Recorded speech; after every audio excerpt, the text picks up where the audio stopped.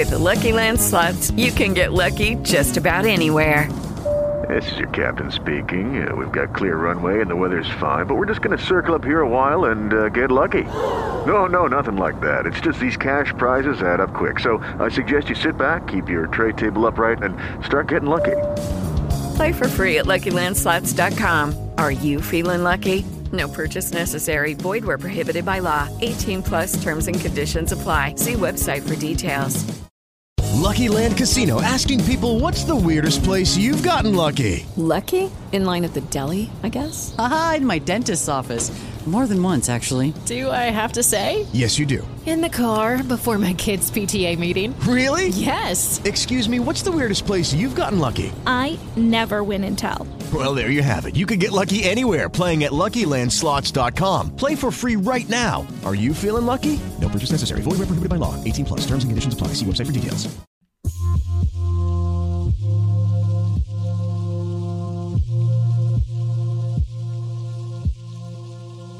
What's happening, guys? Thank you for joining me again on the Social Work Race. I just want to point out, though, how dedicated I am to this show. So I'm at home with the kids today, and my kids are cool. They're all right.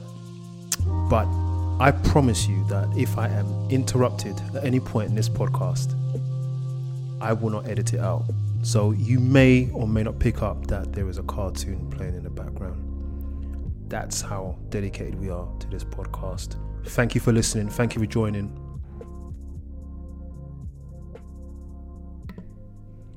Please share, please subscribe, and then share and subscribe. Really appreciate the time that you're putting into this show.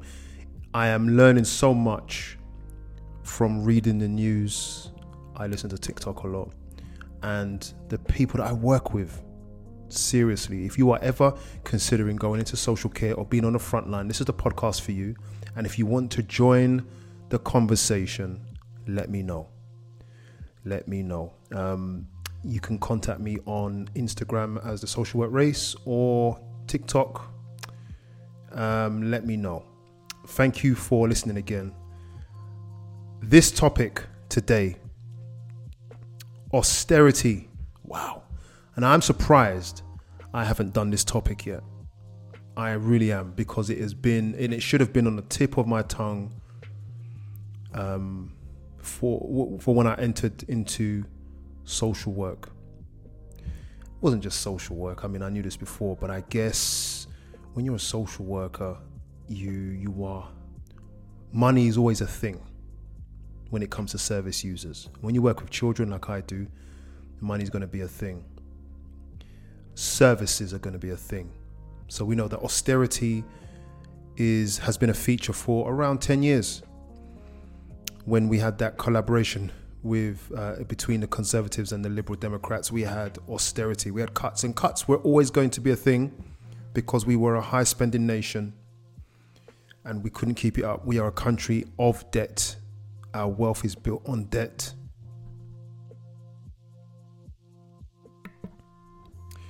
And the question is, if we are borrowing at the rate we are, how can we keep up the payments, and how strong will our pound be, and inflation, the impacts and so forth. Some of you may not understand all of that, but it's really important, especially now, to understand the power and impact of austerity and cuts. And so the title of this show is Austerity in Your Borough Will Drive You Mad. It will. Listen to this. I've been through the financial crash. I've been through COVID, which was mitigated by some of the measures the Chancellor put in place. This is the worst. Where we are right now, this is the worst. When I'm reading messages from people telling me that, money prioritisation used to be, do I go to the hairdressers, or do I go to the pub and have a takeaway? Now it's about, I'm prioritising feeding my children over feeding myself. That is simply not tenable in our society. And there is absolute panic, and it has not started yet. The big drive here is fuel and energy prices. Well, people know about the price at the pumps, but we have to look at the fact on the 1st of April, energy bills are going to go up 54%. That's catastrophic. That's £700 a year. We are now 7 weeks through the 26-week period of the assessment for the October price cap. And that 7 weeks has been unprecedented at the level of wholesale energy prices, which is what sets that energy price. Now, even on a very conservative estimate, that means in October we're going up another 25%. And while it doesn't sound as big, that's on top of the 54%. So that's at least another £600 a year in October. The causes of the cost of living are really difficult. They're structural, they're the recovery from COVID, they're Brexit, they're net zero, they're Ukraine. And none of those are pejorative. I'm not saying any of those are bad. That's just what is knocking onto the fuel prices that we have right now. But when you look at the fact that just on energy alone, on a conservative estimate within 1 year, we're talking £1,300 a year going up in bills. We're going to have about 10 million people in fuel poverty. We have a real absolute, not relative, poverty issue going to come in the UK, with food banks oversubscribed, with debt crisis agencies do not have any tools. And I need to say, with the Chancellor coming on in a moment, if you forgive me, as the money-saving expert who's been known for this, I am virtually out of tools to help people now. It's not something money management can fix. It's not something for those on the lowest incomes telling them to cut their belts will work. We need political intervention. Oh yeah, oh yeah. You heard it from the pro, the expert, Martin Lewis. He's been a soldier for a long time, an advocate and a resource provider. Our kind of soft economic analyst. Got tongue twisted there. He's our soft economic analyst. He's got his finger on the pulse of where we are economically as both people and as a country. A really strong advocate for the poor. And I've just read a comment.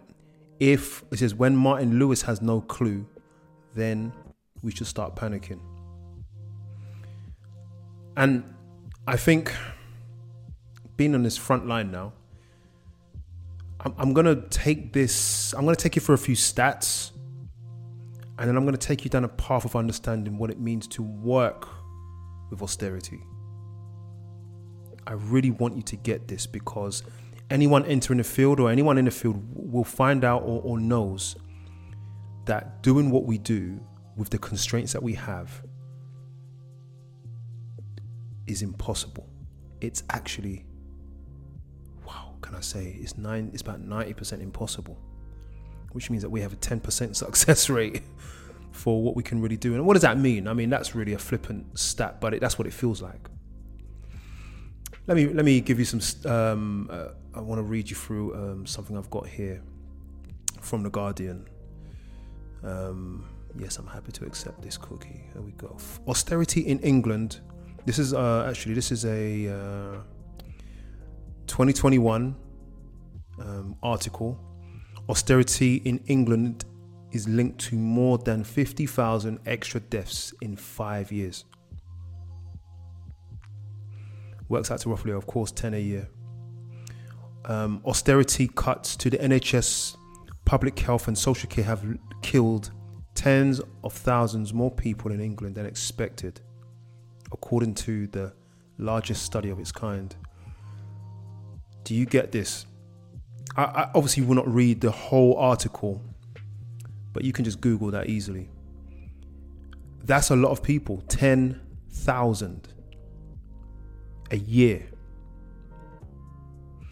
That was at the previous rate, before lockdown, before Ukraine, and that's just before the projections, which are going to be worse. This was up to 2021. And you just heard Martin Lewis talk about what is coming. I hate to give you the gloomy news, but this is current. So you know that in healthcare and in social services, obviously there are cuts, and the cuts are, as the article puts it, is killing people. A lot of deaths. And in that, you can bet that people will also have a lower quality of life, and diagnoses, not in just health, but mental health and children's mental health, will be lost or missed. They will not be diagnosed for the support that we're trying to give.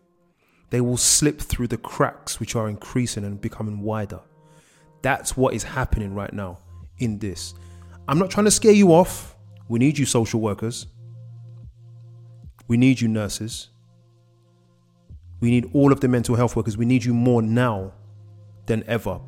But can I be a voice? Can I be a voice? And let's go a little bit further. Looking at Scotland.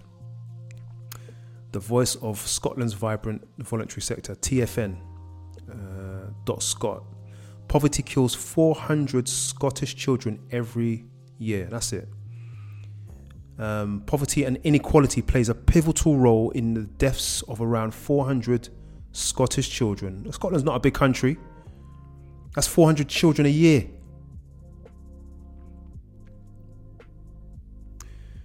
A dozen people, including doctors, professors, and the heads of charities, are demanding that politicians take the welfare of children in Scotland more seriously in the run-up to next year's Scottish Parliament elections.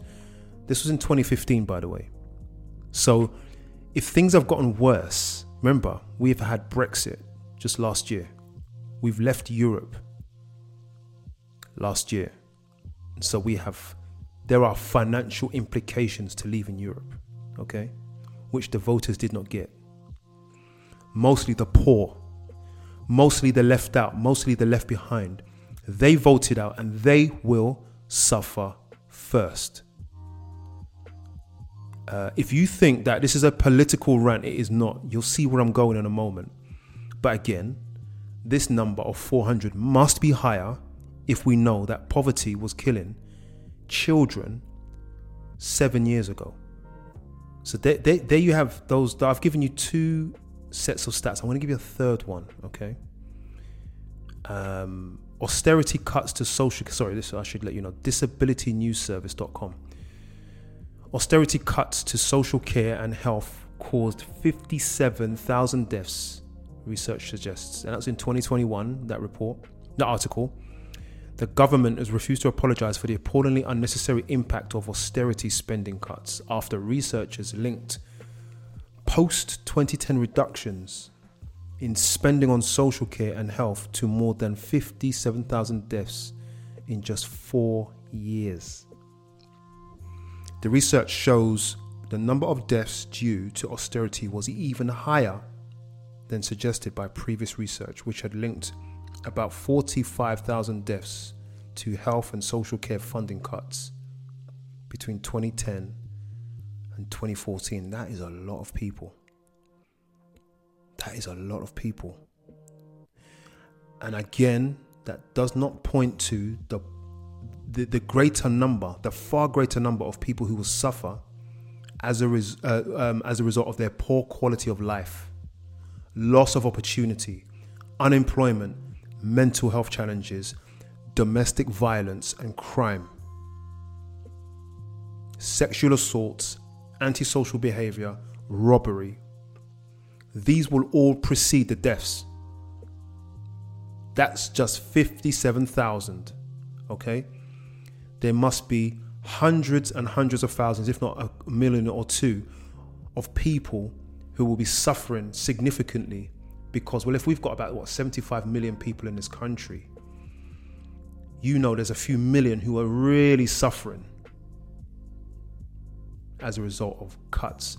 And one thing that was said about the cuts is this: too hard and too fast. The government cut too hard and too fast. It's like whipping the rug from under your feet. Did we really need to do that? That's a good question, right? So don't get me wrong, cuts may need to happen, and it's always a long and drawn out debate as to where the cuts should be. But the rug has been whipped out. The decision was made. If you listen to my previous podcast, was it my previous one? No, a couple shows back, we looked at the fact that we found the money. We found the money, meaning when lockdown hit, when COVID hit, and we wanted to find the money for PPE and vaccines. We found the money. And as a result of the fast and hard spend, we ended up writing off not 5 billion, not 6 billion, 7, 8, no, nearly 9 billion gone in the bin through poor decision making. 9 billion. We have the ability to provide services even though we are a country of debt. We can find the money to fund what we need to if we really want to. And that's my point there. Now, listen. I'm going to take you through what it is, on my job as a social worker working for the adolescent team, the multi-agency safety team. Some people will, there are some thoughts out there that everybody needs to work harder. We cannot rely on benefits and handouts from the state. And it's true. But the state has a responsibility to look after people who are disadvantaged. And who are disadvantaged, we really want to debate that too. So it's all a really complex debate sometimes. But again, 57,000 people dying, not to mention the quality of life. I think that we can look at this a bit differently. But here we go. This is my thing. If you are entering the field, I want you to understand that it is really challenging to work, and it doesn't matter what local authority you are with, you are going to feel it. Now, some local authorities, quote unquote, do better than others or have more than others, but the problem is still there. I think the majority of local authorities, and wherever you work in the UK, you will struggle because of austerity in some capacity. In my team, it is a real struggle, because what we are looking at is when you're trying to help a family, they're going to need therapy. If you want to avert future generations falling into the same cycle of behavior as their parents or their families as a whole, you're going to need key services and key individuals to avert that. And that is what to bring them in would be an investment. It's like planting a seed in the ground. You expect a tree soon that will bear fruit. And it's fair to say that when you whip the rug out, when you say, well, there are going to be no more seeds this year, you can expect that tomorrow there's going to be a famine. And that's what we're seeing. So in reality, you will struggle because you are going to want or need or can identify, even as a social worker, services that are essential, that you know are essential for your family or child. But we are unable to fund it.